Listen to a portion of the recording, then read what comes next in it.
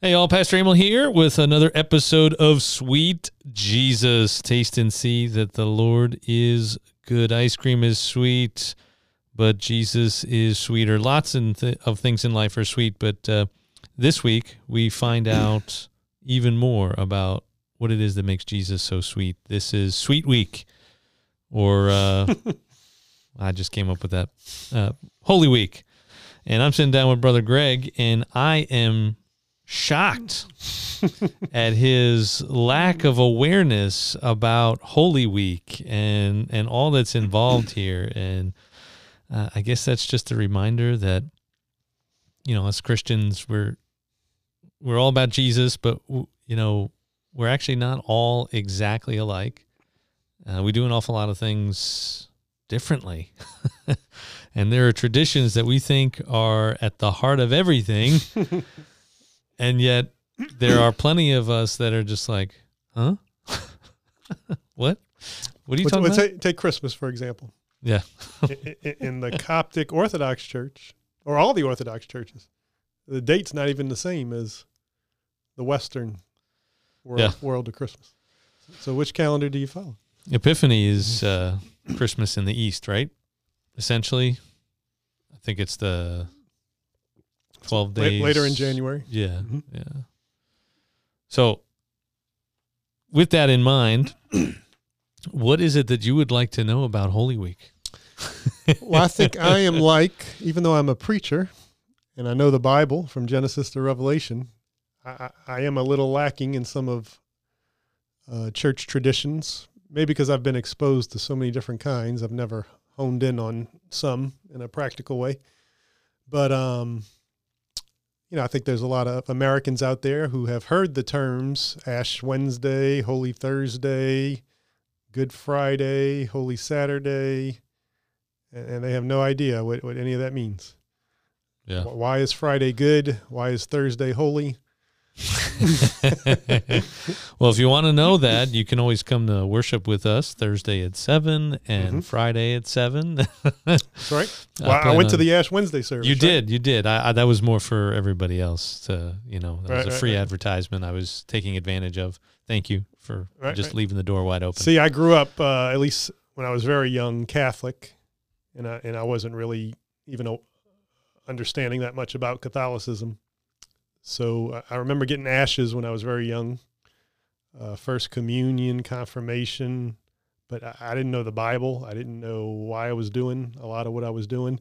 And then when I got older and my grandparents died and I no longer went to Mass, if I didn't know what was going on when I was doing it, how much more do I not know what it means now if I never continued in it? You know, I actually think that the point of some of the liturgical things and the seasons and the rituals and all that kind of stuff is to provide a means of teaching that is teaching biblical truths and biblical events, but it's doing it for people that maybe aren't reading the Bible, or when you're young enough, you know, you're not necessarily understanding it. Right.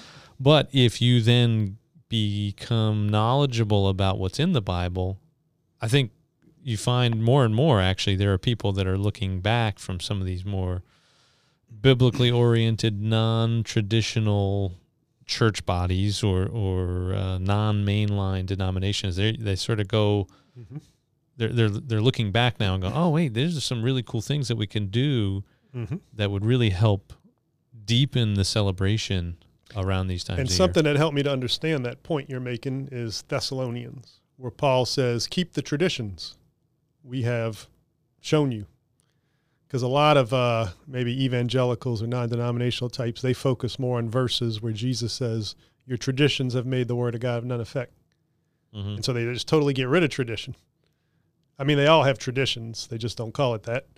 Everyone has a tradition, yeah. Definitely. Like I'll do a 40-day sort of fast, but I've never really connected it to Lent. One time I tried it. And I'm just like, nah, it just doesn't really flow the way our church runs its programs and ministries. We've always done it at the beginning of the year, January, a 40-day or 21-day, and it was just easy for us, our lifestyle, or So we always just did it that way, and, Yeah. and that was the tradition. Now, I'm sure if we had more understanding of Lent and more people doing it and so forth, we could do it that way too. Yeah, yeah. Well, and, all this stuff, you said keep the traditions we taught you, and then there's also the other side of how this is not always the most helpful thing, right? Traditions can become toxic, they can be counterproductive, and they can become things that are way more important than the truths that they're supposed to be pointing to. So, I get that.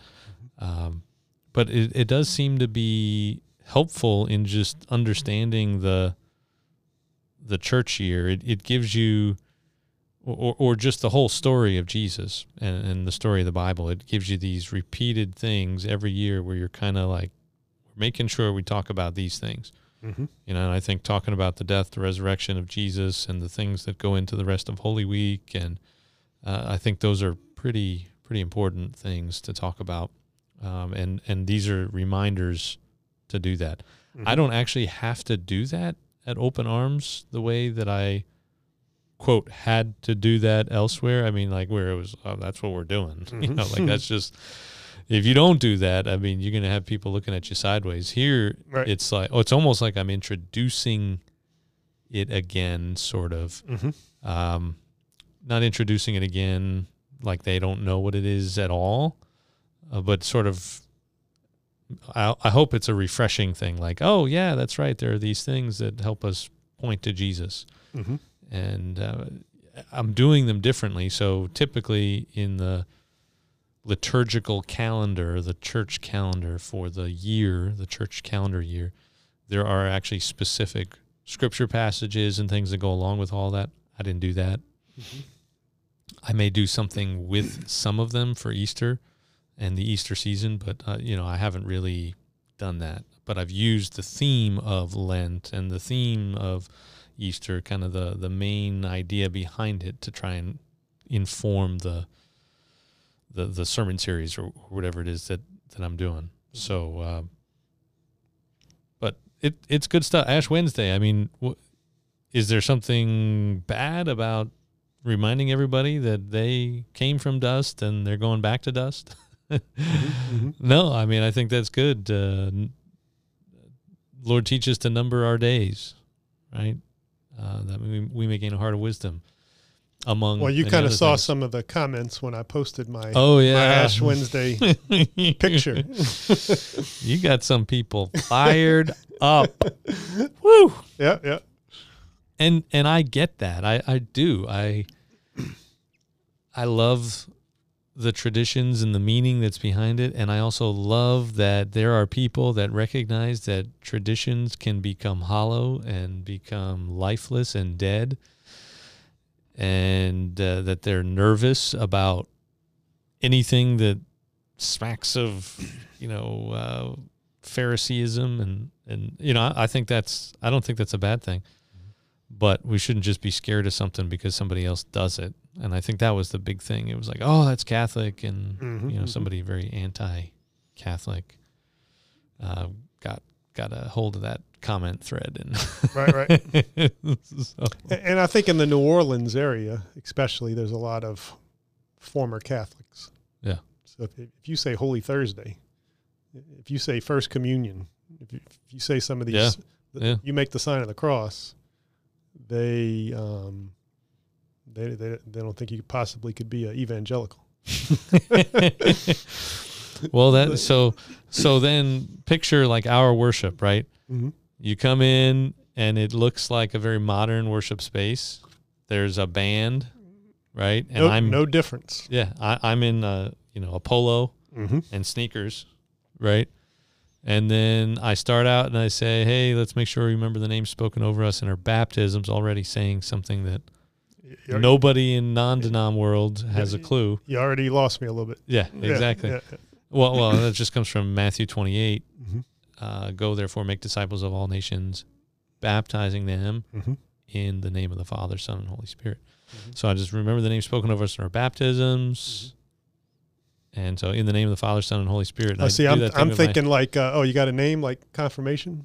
Yeah, no. Like I remember I had to pick a name when I got confirmed. I don't know why, but I picked a name back then. So you do that for baptism too? No. That's the kind of thoughts people are going to have. Yeah. Well, but then I try to clarify it and say, right. Remember the name of our great and gracious triune God, named Father, Son, Holy Spirit. Now it makes sense. Yeah, now it makes sense. And then, but once I do that, Mm-hmm. everybody's going like this. I'm like, whoa, you don't have to do that. But as you're talking, I'm just thinking about just maybe how bizarre this oddity of what we do really is. It's just a mishmash. And then the Orthodox Church, it's this way. Wait, which way you do it? You do it like this? Well, when I'm up front, I'm doing it as like the leader for everybody. All right, but you go left shoulder, right shoulder. I think it's right, left. I don't know. Orthodox Church is the opposite. Is it? Opposite of the West. Well, that's like just because. You say, and the Son, we say, you're crazy. Right. Proceeds from the Father. That's it. Not the Son also. That's the filioque is kind of the schism thing that happened back in, was it 1054, something like that? That's their excuse for splitting. Yeah. Yeah. There's probably a lot more going on there. Mm-hmm. There always is. But Holy Week. So we've kind of gotten off from Holy Week a little bit, I guess. Ash Wednesday, that was the beginning of this season of Lent. It's this period leading up to the climax of Jesus's life and ministry, his death and his resurrection. And so here we are getting close to Easter Sunday, and Easter is tied to Passover. And so this is not something that's totally disconnected from Scripture, right? It's, so do Lutherans fast during Lent?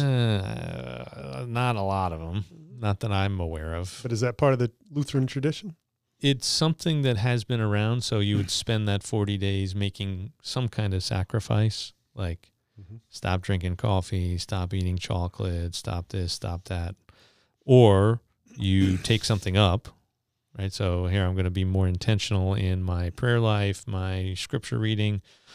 I'm going to be in church more, and typically there would be church services, worship services offered more often. Can you eat meat on Friday? Yeah, that has, I mean, that could be something that you give up if you wanted to give up meat as part of a Lenten discipline. But it's not like, there's no Lutheran churches that I'm aware of that say, well, as part of Lent, you can't eat meat on Friday, so you better go support all those Catholic fish fries. You know, like that's that's not it. That's I think I actually read at some point, and I could be totally wrong. I don't think I'm making it up though. I know I heard it somewhere that all started, had something to do with some limited meat availability and or some partnership with the fishing industry, try and give them a boost. You know, some wealthy donor owned all the fishing boats. And I think part of the non-denominational versus the denominational world is you're going to have more variety in the non-denominational. Oh, yeah. For instance, Christmas. I know some churches where they'll preach against a Christmas tree because Jeremiah talks about a tree getting decorated and it's idolatrous and blah, blah, blah. And they'll focus on the materialism of Christmas. But you go right down the road to another non-denominational church, and they're preaching, buy everybody Christmas gifts because the wise men gave Jesus Christmas gifts. And this is a very important part of Christianity. Buy those Christmas gifts. What I'm saying is the traditions or lack thereof, they're all over the place. Yeah. And I mean, you know, maybe there's some principles behind what people are saying in this variety. So, you know, traditions or lack thereof, there's reasons for it. Yep. Definitely. Like for me, sometimes I've given a message and people are like, good message, awesome. And then we all go in to eat afterwards, me and some people in my church. And somebody will be, you know, just casually thinking, wasn't it Easter this Sunday? You didn't talk nothing about Easter. And I'm like, when did Palm Sunday? You didn't talk nothing about. I'm like, you're right. I forgot. That's how it happens. There ain't no way I'm gonna forget Easter. That's just the way it is. And maybe that's because it's just been drilled into me. But you know, where I was going earlier was that this isn't totally disconnected from reality. I mean, Passover is very connected to Holy Week, and Passover falls at a very specific time that's kind of laid out in Scripture. Is the Easter date like the Christmas date? Like a lot of people say, we really don't know when Christmas is. We're just doing it around this time. Well, so it wasn't the date so much. Passover is based off of the Hebrew calendar, the Jewish calendar. It's based off of a lunar calendar. It's not. It doesn't fall on the exact same date. Certainly not the date within the Gregorian calendar that we used. That's the one we use, right? That's not the other one. Gregorian's either the old one that we got rid of at some point or the new one. Anyway, I always mix those two up. But it doesn't fall on the exact date. That's just not the way it worked. Right. It has to do with the full moon and the first full moon after this and all that kind of stuff. And right? Is Ash Wednesday to Easter Sunday exactly 40 days or no? No, actually it's 46. 46, right. But what the church, folks that put this whole holiday together, the calendar together, what they did is they took out the Sundays because every Sunday is like a little Easter. Right, so you should always sort of be celebrating the resurrection of Jesus whenever you meet on the Lord's Day. Right. And then how about this word? Because I see this word lots of places. Uh-oh. Easter tide. And then there's all these other holiday tide. What does that mean? That's a great question. I don't know. Okay. I mean, I know what it is, but I don't know the background or why. Gotcha. Okay. It's like Yuletide and, right. This tide and that tide. And then there's second Easter and third Easter. Sounds like Lord of the Rings with second breakfasts and like. I know. Well, I'm reading some of these liturgical books and trying to figure it all out. So what they're probably referencing is like on the traditional liturgical calendar, Easter Sunday is the beginning of the season of Easter. And so what you're probably talking about is like Easter 2, Easter 3, that's the second Sunday of Easter. Okay. So that would be the Sunday following Easter Sunday, which typically most churches around the world would read.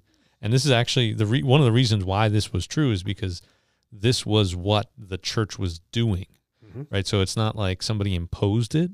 This is what the early Christians were actually doing. They were reading Doubting Thomas the Sunday after Easter everywhere, every year. Right.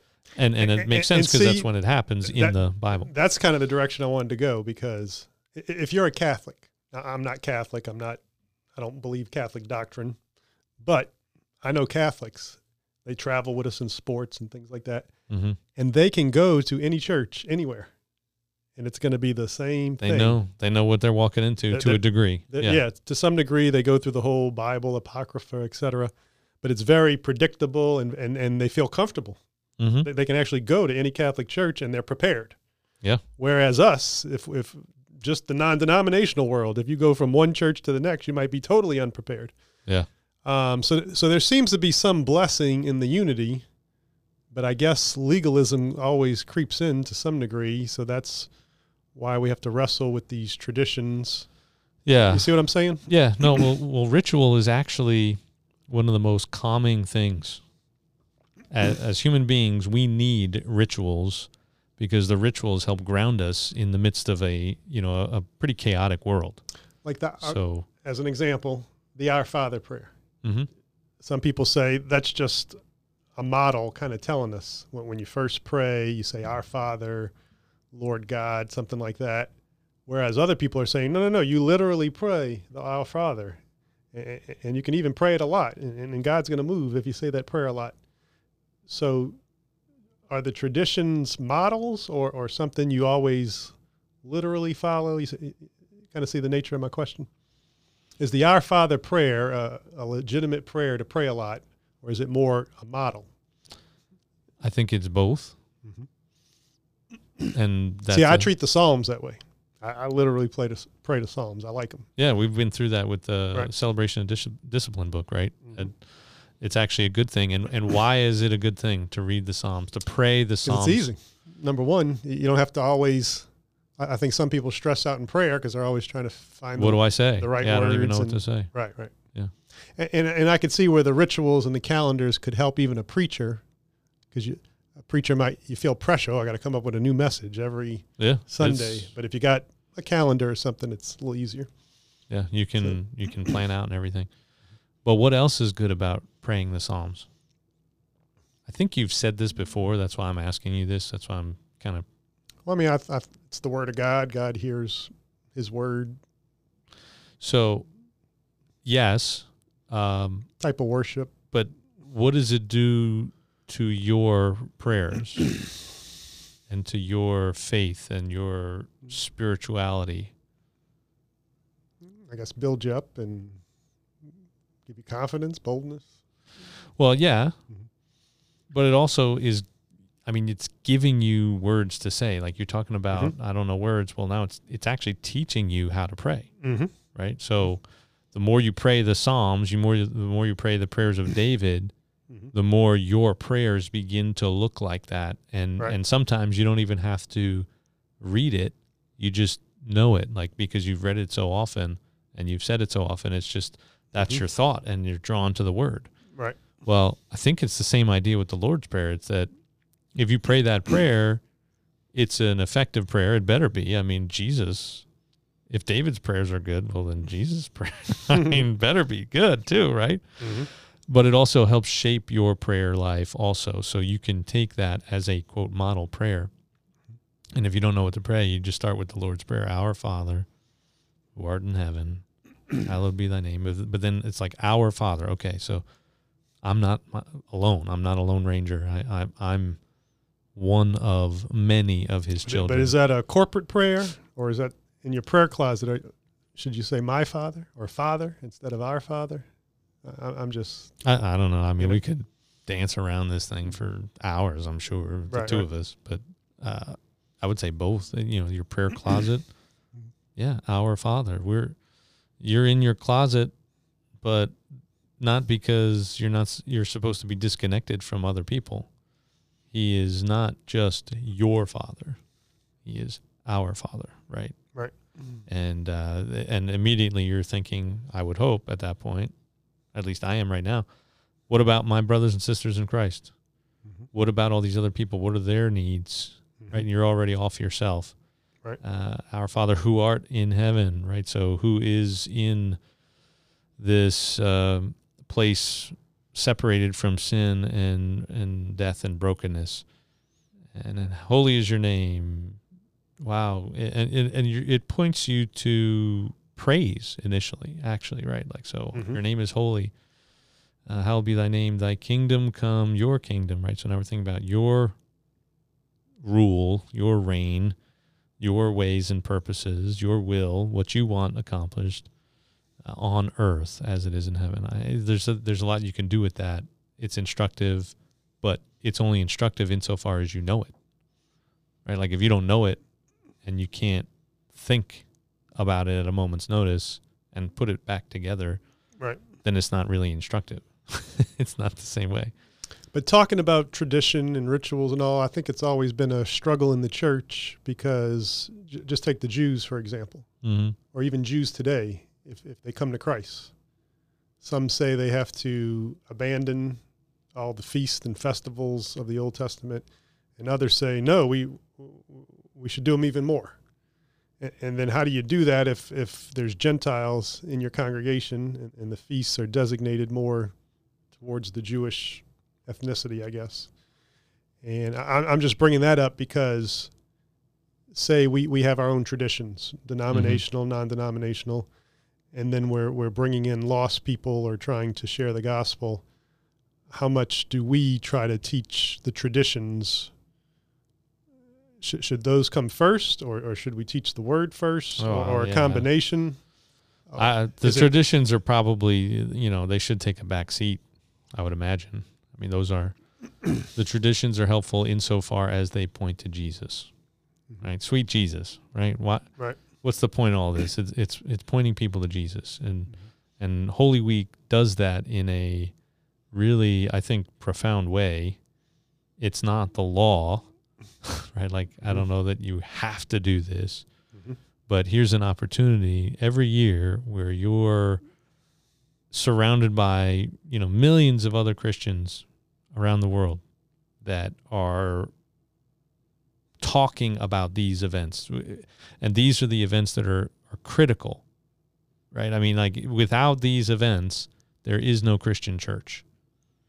So this is really crucial. It's not like, it's not just, which is why Passover was so crucial for the Jews, because that is kind of their, I mean, it starts with Abraham, yes, but it really, they become a people called out and chosen by God through the events of the Exodus. I mean, that's a huge, huge piece of their identity.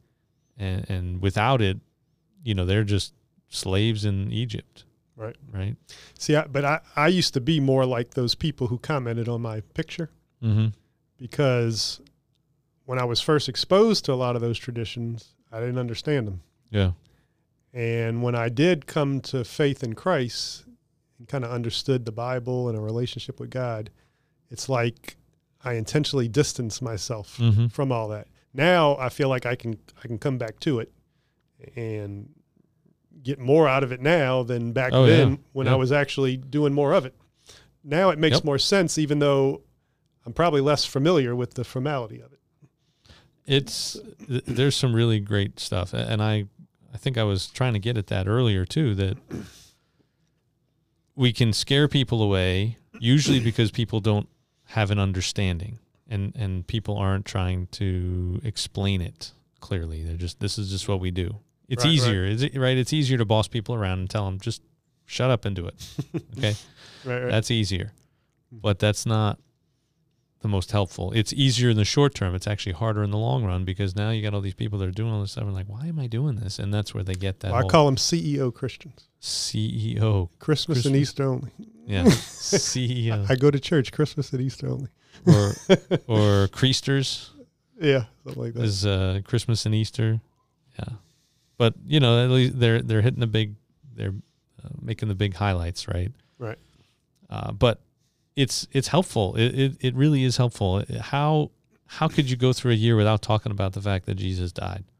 Mm-hmm. How can you go through a year without talking about the fact that he rose again? How can you go through a year without talking about how he sat down for this Passover meal with his disciples, his last meal, and while he was doing that, he got up from the meal and he took a towel, he washed their feet, when it was probably one of the most important needs that they may have had, and also one of the needs that was really the most disgusting and gross, and it was meant only for the lowest of servants. And how can we not talk about the fact that before he goes, he says, hey, here's this meal, and it's going to be hard to do the stuff I just told you about. Mm-hmm. And it's going to be hard to share the gospel, and you're going to have some tremendous persecution and temptation. Here's my body, here's my blood, eat and drink, do this, and I'll be with you, and I'll be strengthening you and blessing you. Those are some really, really important moments, important teaching moments. Some of the most important words from anybody are kind of their last words, right? And these are some of his last words. These are the things he's making sure he takes time Mm-hmm. to say before he goes. So, so Holy Thursday is really Maundy Thursday. You could say either one, right? But it's the night on which our Lord Jesus was betrayed. It's his last meal, and it's, he's sharing the Passover with his disciples. He takes time to wash the feet of the disciples. He gives them the meal, communion, the Lord's Supper, the Eucharist.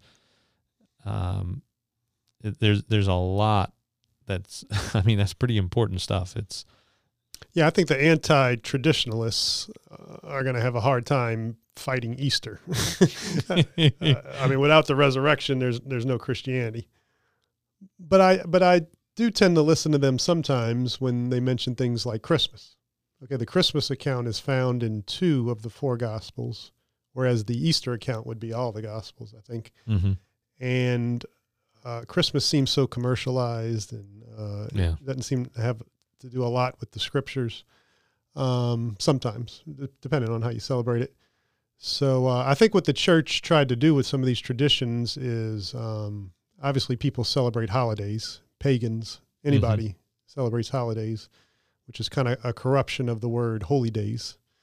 And so we definitely should have holy days, which can kind of evangelistically pull in the unbelievers who understand the idea of holidays.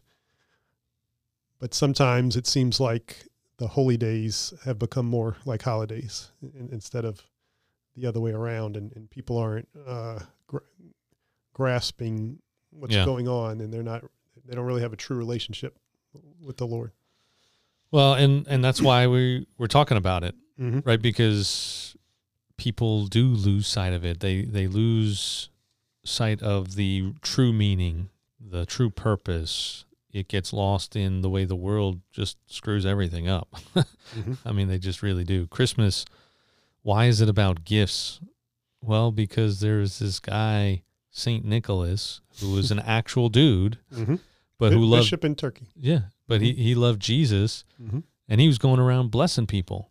He was like this, I think he was like a rich guy that kind of was renouncing his wealth in a way, or renouncing his position, and was just going around blessing people. And the story about a father with 3 daughters who couldn't come up with a bride price for them, and so was going to have to, do something else with them. And one night they get gold in the socks that are drying above the fireplace, right?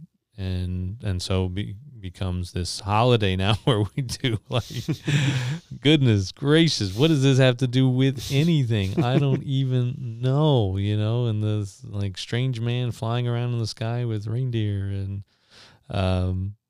hopefully we're not, this isn't a spoiler for any children that stumble upon this. Parents. I think we just need more of a connection of the Word of God to the ritual, the holiday, and we'll see more fruit from it. Once again, just memories I have of Easter. My aunt, you have to make an Easter ham.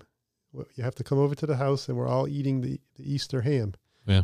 And I'm like, okay. And we did that. And I'm like, I don't know what any of that means. Well, I mean, I don't really know what it means either.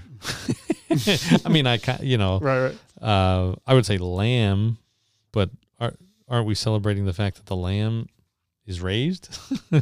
Yeah, it would make more sense if we ate lamb.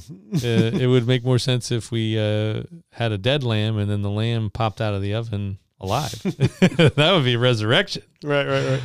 I'm not sure how easily you can make that happen, though. Yeah, I think the more we understand these things, the better. But people crave ritual, right? So the things you're talking about, I think, are more about people and family. And when you have rituals, it's a reason to get people together. It's something that you can sort of guilt people into coming to Easter ham, right? And to Christmas and all that kind of stuff, where there's this sense of obligation, and there's this sense of tradition, this sense of nostalgia and coming together and all the things that come with it. Is it required? No, but it's good for something. Every culture has it. Every religion has something like it. There's nothing wrong with having it. But if it becomes the end in and of itself, if it becomes a rule and you get punished if you don't do it, well, that's not really making it the gift that it was intended to be. Right. But Holy Thursday, or Maundy Thursday. Maundy is just coming from a Latin word that means command. And when Jesus is washing the disciples' feet at the end of that section, he says, "A new commandment I give to you, that you would love one another." And so foot washing is on Holy Thursday. Foot washing is on Holy Thursday. Not every church does it, but actually we're doing it here Thursday night. Yeah, I know there's some denominations. Foot washing is a ordinance as much as communion and baptism. Yeah. And, I think there's something to that. I think it's not in all four of the Gospels, but it sort of feels like Jesus is telling us to do that. Whether he means it literally or figuratively, I'm not entirely sure. Washing feet today is not the same. It's not the same. If I need. tried that in my church, it'd be rough. It'd be very rough. Well, come on out. It'd be like playing with snakes or something. well, we're going to find out what the folks here think on Thursday night, because we got this guy, well, a couple, him and his wife, really, that have been talking to me about foot washing for months, that they wanted to do this. And it just never came together. And then finally he was talking to me about it. And I said, well, you know that this happens in the Bible on Holy Thursday, on Maundy Thursday. That's when it was actually done. And here's a prime opportunity to do it. And so he all excited. And here we are. We're going to do it right outside before church. So from like 4:45 until 6:45. So about 2 hours, where there'll be a hose and all kinds of stuff available for folks to do that, to either have their feet washed or to wash the feet of others, right? And so one of the things he mentioned on Sunday, I think it was, and then I've been trying to say since, is that what a wonderful way to commit to sacrificial love and service for your spouse, for your kids. You wash their feet, they wash your feet, or or at least one of them, symbolically, to say, hey, I love you. I'm here to serve you. Jesus loves me. Jesus served me. And so I want to do the same. And it starts at home, right? We're always thinking about like, oh, I got to go do it for this person or that person. Well, where are you every day? That's actually where it should start. And if you don't start there, you can't really do all the other big stuff.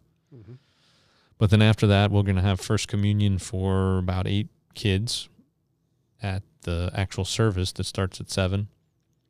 And why do you do that? Well, because sacrificial service is hard. Like, it's not easy. That's what we were talking about in the last chapter of the book, Celebration of Discipline, right? The effort to serve confronts your pride and confronts the culture of the world. In almost all cultures, there's some kind of pecking order, right? And here's Holy Thursday, here's Maundy Thursday saying all of that stuff doesn't count. It doesn't matter. In the world where Jesus is king, it's the last who are first. It's the servants who are great. It's all about this. And it's awfully hard to do. I mean, I'll do one thing really nice for my wife or my kids or something, and I'll just be patting myself on the back, and then 5 minutes later, I'm like, get out of here. Why are you making my life so difficult? And I can't stand you, and why can't you just do it right? Why can't you just help me? Why can't you just... And so we need something, and what does Jesus give us? He gives us his body and blood. At least that's what a Lutheran would say. It's what a Catholic, I think, would say. I think there are some others that would say it, but if you ask them their theology about it, they would say, well, it's present in a more spiritual way. Catholics say it actually changes from bread and wine to body and blood. Lutherans would say, well, it sure looks like bread and wine. It sure tastes like it. It sure smells like it. And, well, it is bread and wine. But somehow the real body and blood of Jesus is there. And what does the body and blood of Jesus do? The body and blood of Jesus pays for the sins of the entire world. The body and blood of Jesus overcomes sin, Satan, and death on Easter. This is where I think traditions come in too. I think some things in the Bible are a mystery. Oh, yeah. And God reveals the mysteries to you if you have a relationship with him. And the mystery cannot necessarily be revealed to anybody. Has to maybe be caught more than taught. More than taught, yeah. Because not everything in Scripture is black and white laid out. Far less is black and white than we like to think. Right. Yeah.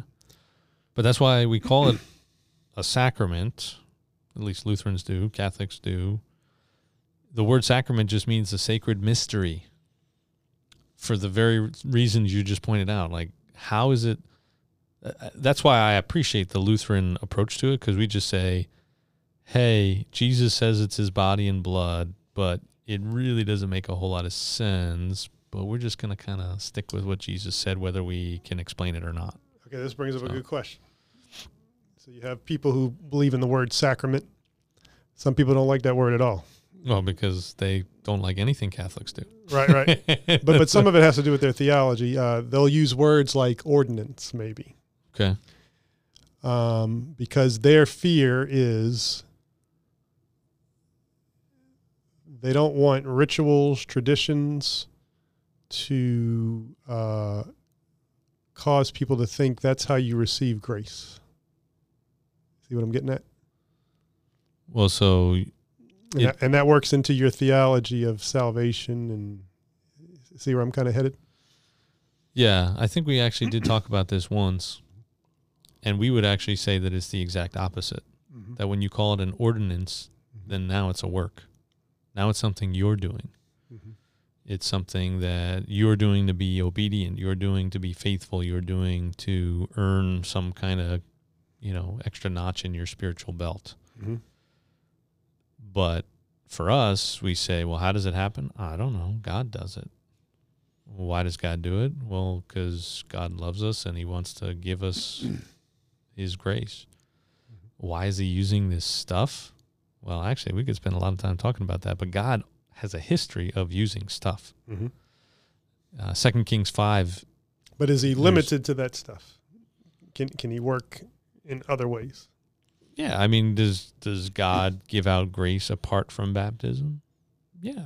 Or communion, or any of these things we're talking about. Yeah, does God act graciously to people even when they're not up at the altar receiving communion, or when they're not baptized or whatever? Yeah, God is a loving and gracious God. But it's actually humans that don't like stuff. And when we don't like stuff, we're being like the first heretics. We're being Gnostics. Gnostics, right? And so Gnosticism is this first heresy early on in church history, where they're essentially saying that, Jesus really just came to give us knowledge. That's Gnostic, is gnosis. It's information. It's like secret wisdom that Jesus, if we just get this wisdom, this information, well, then we'll be free. Right. And part of being free is being freed from the prison that is this material world. But when was the last time you made water? Right? Right. I mean, bringing together hydrogen and oxygen molecules and putting them together, or atoms, I guess, into molecules and making them become water is one thing. But when was the last time you made hydrogen and you made oxygen and you put them together? Right. None of us have. I mean, those are profound mysteries even to scientists today. I mean, they still can't figure out half of this stuff. Right. And I'm not saying they shouldn't be trying. I'm just saying that ultimately. Now, I'm not opposed to stuff. I mean, I've prayed for people, laid hands on them, anoint them with oil, Yeah. I like stuff too. And I think a judgment can come if you don't take communion properly. And that's 1 Corinthians 11. If you believe the Bible, you should believe that. Right. But the ordinance people who I'm trying to listen to them. I'm trying to listen to the sacramentalists. I'm trying to, balance it all together. I think some of their concerns is, well, grace comes because of what Jesus did on the cross, putting your faith in his blood and the cross. If we put too much faith in a tradition, a ritual, etc., we might be taking away from the cross. That's their argument. Well, and I appreciate it, and I know lots of people and love lots of people that think exactly what you're saying. Right. But do you realize how ridiculous that sounds? Like, what if we accidentally take communion so often that we forget about the cross? What are you actually celebrating? Like, you're celebrating the cross right there. the body and blood of Jesus is. Well, I guess people you go know. through the motions and, Well, but see, but you can do that even in their churches. That's right. So it's not. Mhm. So wouldn't it be better to do it with something that Jesus commanded us to do, Mhm. right, Mhm. than to do it with 1,000 other things that people get caught up in all the time, and there's Right. thousands of rituals that we do and things that we don't do and things we talk about, the way we say things. And there can be people that look really pious and really Right. into it. It's like, oh yeah, I'm feeling it. And they walk out and it's just like, no, that was all a show. I mean, I don't think like a lot of the ordinance people. Like the ordinance people think the sacramentalists, is that a word? Sacramentalists? Yeah. They really, a lot of them see the sacramentalists as works oriented. Mm-hmm. And you're saying they're kind of works oriented, which makes sense too, the way you're saying it. And, I just try to hear from all sides in the body of Christ. And I'm not opposed to works. I mean, the Hutterites go to church 7 days a week. I admire that. The Amish work 15 hours a day. I wish I could do that. I like works. Faith without works is dead. I'm just trying to figure out what's living works, what's dead works, how do we do this Christianity? Well, I think that's, you got these two sides like you're talking about, and I'm not trying to hate on anybody. I'm just trying to explain. And I think it ties into this talk of tradition, ritual, Easter. It's going to make more sense if we can wrestle over it. You can go through Holy Week and it can be a completely dead and useless thing for you if you don't know Jesus. Right.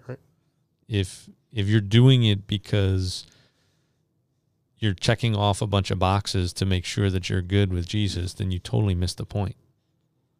Right? There's actually, maybe I can pull it up. Mm-hmm. There was this guy Tullian Tchividjian. Mm-hmm. He's the grandson of Billy Graham, I think. He's an interesting guy, and he's got quite a history too. Mm-hmm. But he really, really, really hammers on grace because he's needed it. There it is. Good. Okay. He's fallen pretty hard and pretty publicly, and because of that, he gets that at the heart of Christianity, although there are works that are part of it, although there is, there's ethics and there's a view for society and all these other things that are certainly biblical and certainly part of Christianity, they are not what make Christianity what it is. Mm-hmm. What makes Christianity what it is the fact that this week Jesus does it all. Mm-hmm. And I just saw this meme he put together. I saw it today. The events of this week tell us loudly that God's commitment to clean things up is infinitely greater than our capacity to mess things up. Mm-hmm. So as bad as we have made it, mm-hmm. as terrible as we have been, as incapable as we are of cleaning up our own mess, Jesus has a desire to clean it up for us, to be with us, to save us apart from ourselves mm-hmm. and from ourselves and in spite of ourselves and all those things. Mm-hmm. That's what it's all about. And if you're doing it to earn something, you missed it. You completely missed it. That doesn't make Jesus sweet. That makes Jesus just like Muhammad, just mm-hmm. like Buddha, right. Just like anybody else. In Buddhism, at the end, what are some of the last words of Buddha? He says something like, in the end, just keep on striving because you never know if you really got it right. So just to be safe, keep trying. No, I mean, I like the way you describe the rituals, the holidays. I think that perspective actually helps you understand the Old Testament because mm-hmm. the just shall live by faith. I think God wanted them to do all that stuff in the Old Testament. Yeah. Through faith, not through legalism. Even though it was a bunch of laws, he still wanted it done through a faith-based relationship. It became legalism because they did the things that were easy, and the things that were easy to use them to oppress others and to make their life difficult and to make the ones who could do it feel a lot better about themselves, which were typically the people with power and money, right? Right. But what were the things that they didn't do? There is no evidence that I've come across. I've read this several times in several places. Mm-hmm. There's no evidence that they ever actually celebrated a jubilee. So in the Old Testament, there's a Sabbath, Mm-hmm. and then there's a week of Sabbaths. So you have these festivals where you stop working for an entire week. Mm-hmm. And then you have the Sabbath year, which like every seventh year, you let the land rest and you rest. And then every seventh Sabbath, you have this, on the 50th year, you have a Jubilee Mm-hmm. where everybody parties and rests and everybody, all debts are forgiven. All debt. I mean, like we're talking about people talking about student loan forgiveness and all that kind of stuff. Yep. Well, actually, as much as I get, hey, what are we doing when we do this? Are we encouraging bad behavior? Mm-hmm. I'm not trying to say that there's only one way to look at it. I think there's a number of different explanations and reasonings and all that kind of stuff. But biblically, you can't say that there is no place in the Bible where that happens. I mean, that's literally what Jesus has done, right? He's wiped out our debt. But also, Old Testament, God's people are commanded to reset every 50 years. Right. Now, why is that not done? Because it's hard. Because it requires an enormous amount of trust in God. Because Definitely. it means the people that have Change are the ones economy. who have, the people that have are the ones that have to give up the most. Mm-hmm. And the people that the have-nots, right? They're the ones who have the most to gain. Easy for them. Yeah, but they can't make it happen, right? It's the Right, people right. that have that ultimately have to make that happen. Right. But as far as an exercise in faith, the just shall live by faith, you said, right? Mm-hmm. I remember distinctly, I've shared this story a few times in sermons, I think, over the years, but there was a week, it's like probably about 3 years ago maybe, and I was supposed to take a trip around Christmas time. We were going to leave town and we were going to go visit family, and I forget why we didn't, but I wound up in my home for a staycation for about a week or 10 days until the new year.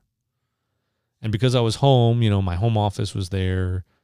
The church office was right down the road. There was this tremendous temptation to, let me stop by the office and do a few things. And in particular, that year, that January, I had a whole bunch of stuff that I was going to be doing. It was going to take a lot of effort. Really important stuff that I wanted to go well. I wanted it to go well not just for me, but for God, right? And I can't tell you, I mean, like, I'm a Lutheran, and Lutherans don't talk about, like, hearing the voice of God. I mean, like, we just don't getting a word from the Lord, like, that's just not how we speak. But I swear I heard the voice of God. Well, God doesn't have laryngitis. Yeah, no, he doesn't have laryngitis. I mean, it was my voice, sort of, or like my inner voice. Mm-hmm. So it wasn't like this external voice. I didn't hear the walls rumble or anything, but it was essentially this. It was, how in the world can you say you have any faith if you won't just be still and know that I am God?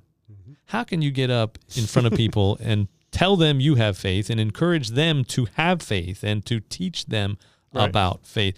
How can you do that if you can't sit still for 7 days and just do nothing and enjoy your family and entrust it to me? Mm-hmm. And that's actually, so a Sabbath, while it can become very legalistic, and in fact it did with Jesus, right? Jesus is getting in trouble for healing on the Sabbath. Right. But the point of the Sabbath was to trust God. It was an actual exercise in faith. It was saying, you know what? Every fiber of my being is saying, get out there and work those fields. They ain't going to work themselves, right? Right. You're going to starve. Your family's going to starve if you don't work those fields. And they didn't. Right? And when they're going through the wilderness, they got manna. It wasn't anything out there. They would go out to work, and it was like, well, unfruitful production, right? Like all this effort wasted. It was, and then the people that were lazy that tried to collect more during the week, it's like, so God is saying, yes, you work. Absolutely, you work. Work, but also rest. And when you rest in me. Okay, so like this Easter Sunday, Mm-hmm. I don't really have an Easter Sunday message prepared. Now, I'm going to try to think about it, especially since we're talking here. And I'm going to try to do more of an Easter Sunday message than I probably have in the past. But from your talk of the Sabbath, I know that the Sabbath, Easter, and Christmas are for man, but man is not for Christmas, Easter, and the Sabbath, right? Okay, so I got the Sabbath one. Let me back up and try and unpack this, whatever that was. Yeah, so Jesus says, in case I forget this Sunday and I preach about something else, I think it's more pressing. More pressing. What could be more pressing than telling people that Jesus is alive? Come on, man. I agree on the one hand. On the one hand, how about I smack you with two hands? What if I have a message on marriage this Sunday and it saves a marriage or blah, blah, blah? I'm just, you know what? Coming up with a hypothetical. You preach on Easter, you can save a marriage and you can save an addict and you can save, because you can tell them this is the one Sunday a year where a Lutheran can legitimately sound like a prosperity preacher. It's the cure for everything. Well, because if Jesus rose from the dead, the thing that's so remarkable about that is, I think God's people, the Old Testament people, they were in some ways expecting resurrection. You do have the Pharisees and the Sadducees. Your marriage can be resurrected. Yeah. So if that's along the lines of something I might do. Yeah. But it's not just about marriage. It's that the kingdom of God has begun. Mm-hmm. And in the kingdom of God, the hopeless is no longer hopeless. It's hopeful. There's always hope. And it falls right around Passover. And Passover was when God entered into their situation in the present, right? And he rescued them from slavery. He wasn't some distant God, and it wasn't just some eternal reward. It was a God who entered into the present and did something unbelievable, right? Like he made himself real in history by leading them out of Egypt and across the Red Sea on dry ground. And the same thing here, where he takes his son, who's dead and buried, and raises him up, gives him life. And that's a message to us that you follow Jesus. His death is your death. His death is payment for your sins. His resurrection is hope always. Mm-hmm. That, yes, in history, now, in the present, resurrection happens. New life happens. People overcome things. Mm-hmm. And, again, that's not maybe a popular Lutheran topic. Mm-hmm. And certainly you got to be careful. But it should make us brave. It should make us bold. It should make, one of the things, I don't want to spoil my Easter Sunday sermon, but, talking about the early Christians, what was some of the crazy things that they did? Well, one of them was they were thrown to the lions. Mm-hmm.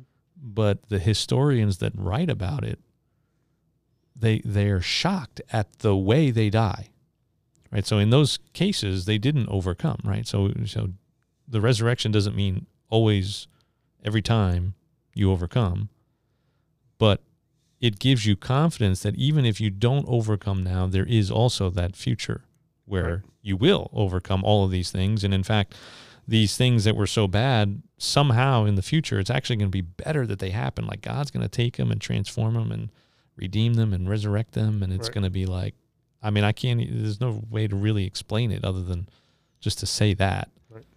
Well, I can guarantee that I'll give a mini Easter sermon at least, because we don't count the Sundays in Lent, right? Every message I give, it has the kerygma.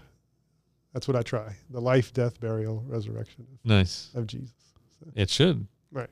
And a lot of those ordinance preachers leave that out. That's right. You know, well, I think that's changing. I do think that the kerygma that you're talking about, the preaching of the work of Christ, is becoming more central. But man, if it's not central to a sermon, it's not a sermon for a Lutheran. You know? I'm not an ordinance preacher. I'm an ordinan. I like the Amish. Ordinan or ordinung or orden. I don't know. Hey, ordinance folks, love you.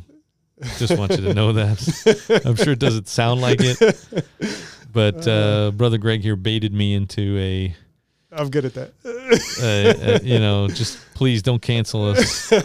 Please. We love Jesus too. And hopefully we'll see Jesus again soon and we'll get all this cleared up, or we just stop caring about it. Amen. All right. So.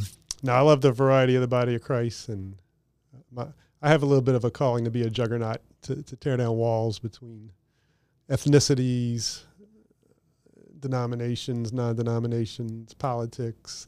That's just the nature of my calling. Well, that's why you're here. So, yeah. Right? Because on Thursdays, I've had Roman Catholics in here. Yeah. Charismatic Catholics, but Catholics, Roman Catholics. Mm-hmm. And, you know, I think just sitting down with some Catholics, well, on one hand, it could actually be dangerous in such a Catholic town. You know, you got the folks like in your little comment thread on Facebook for Ash Wednesday. I mean, like, oh my goodness, he's sitting down with Catholics. Oh. It's not as Catholic on the North Shore. It's more New Orleans. But, yeah. So traditions, yeah, they can be dead. They can be unhelpful. They can suck the life out of your faith. But they're not intended to, when you understand why we're doing what we're doing. And hopefully this has been helpful in that while we danced around quite a bit. But had to make it fun. Yeah. We may need to do more of that. And it could get dangerous, but it could also wind up being more fun for us and more interesting for folks that might tune in. So earnestly contend for the faith. Just don't come to blows. Right? That's right. All right. Well, hey, good to be with you. I'm sure you got some other things to do. I got a lot more to do this week. Mm-hmm. So let's thank Brother Greg for coming. Let me see if this is the right button. No. Oh, no, that's not it. There it is. Hallelujah. Amen. And reminiscent of the crowds on Palm Sunday as Jesus came into Jerusalem. And hope you can join us or someone else for Holy Week and to celebrate the climax of Jesus' ministry. And the most important thing, the only reason why we have churches and Christians is because of what takes place in the next 72 hours, 96 hours. So tune in somewhere, somehow. And may I'm coming. If I'm around here, I'm getting my feet washed and I'm going to do something. Good. Well, tune in somewhere and make sure that you understand the reason for why I can say and so many others can say that Jesus is so sweet. All right, y'all. God bless you. Happy Holy Week. See ya.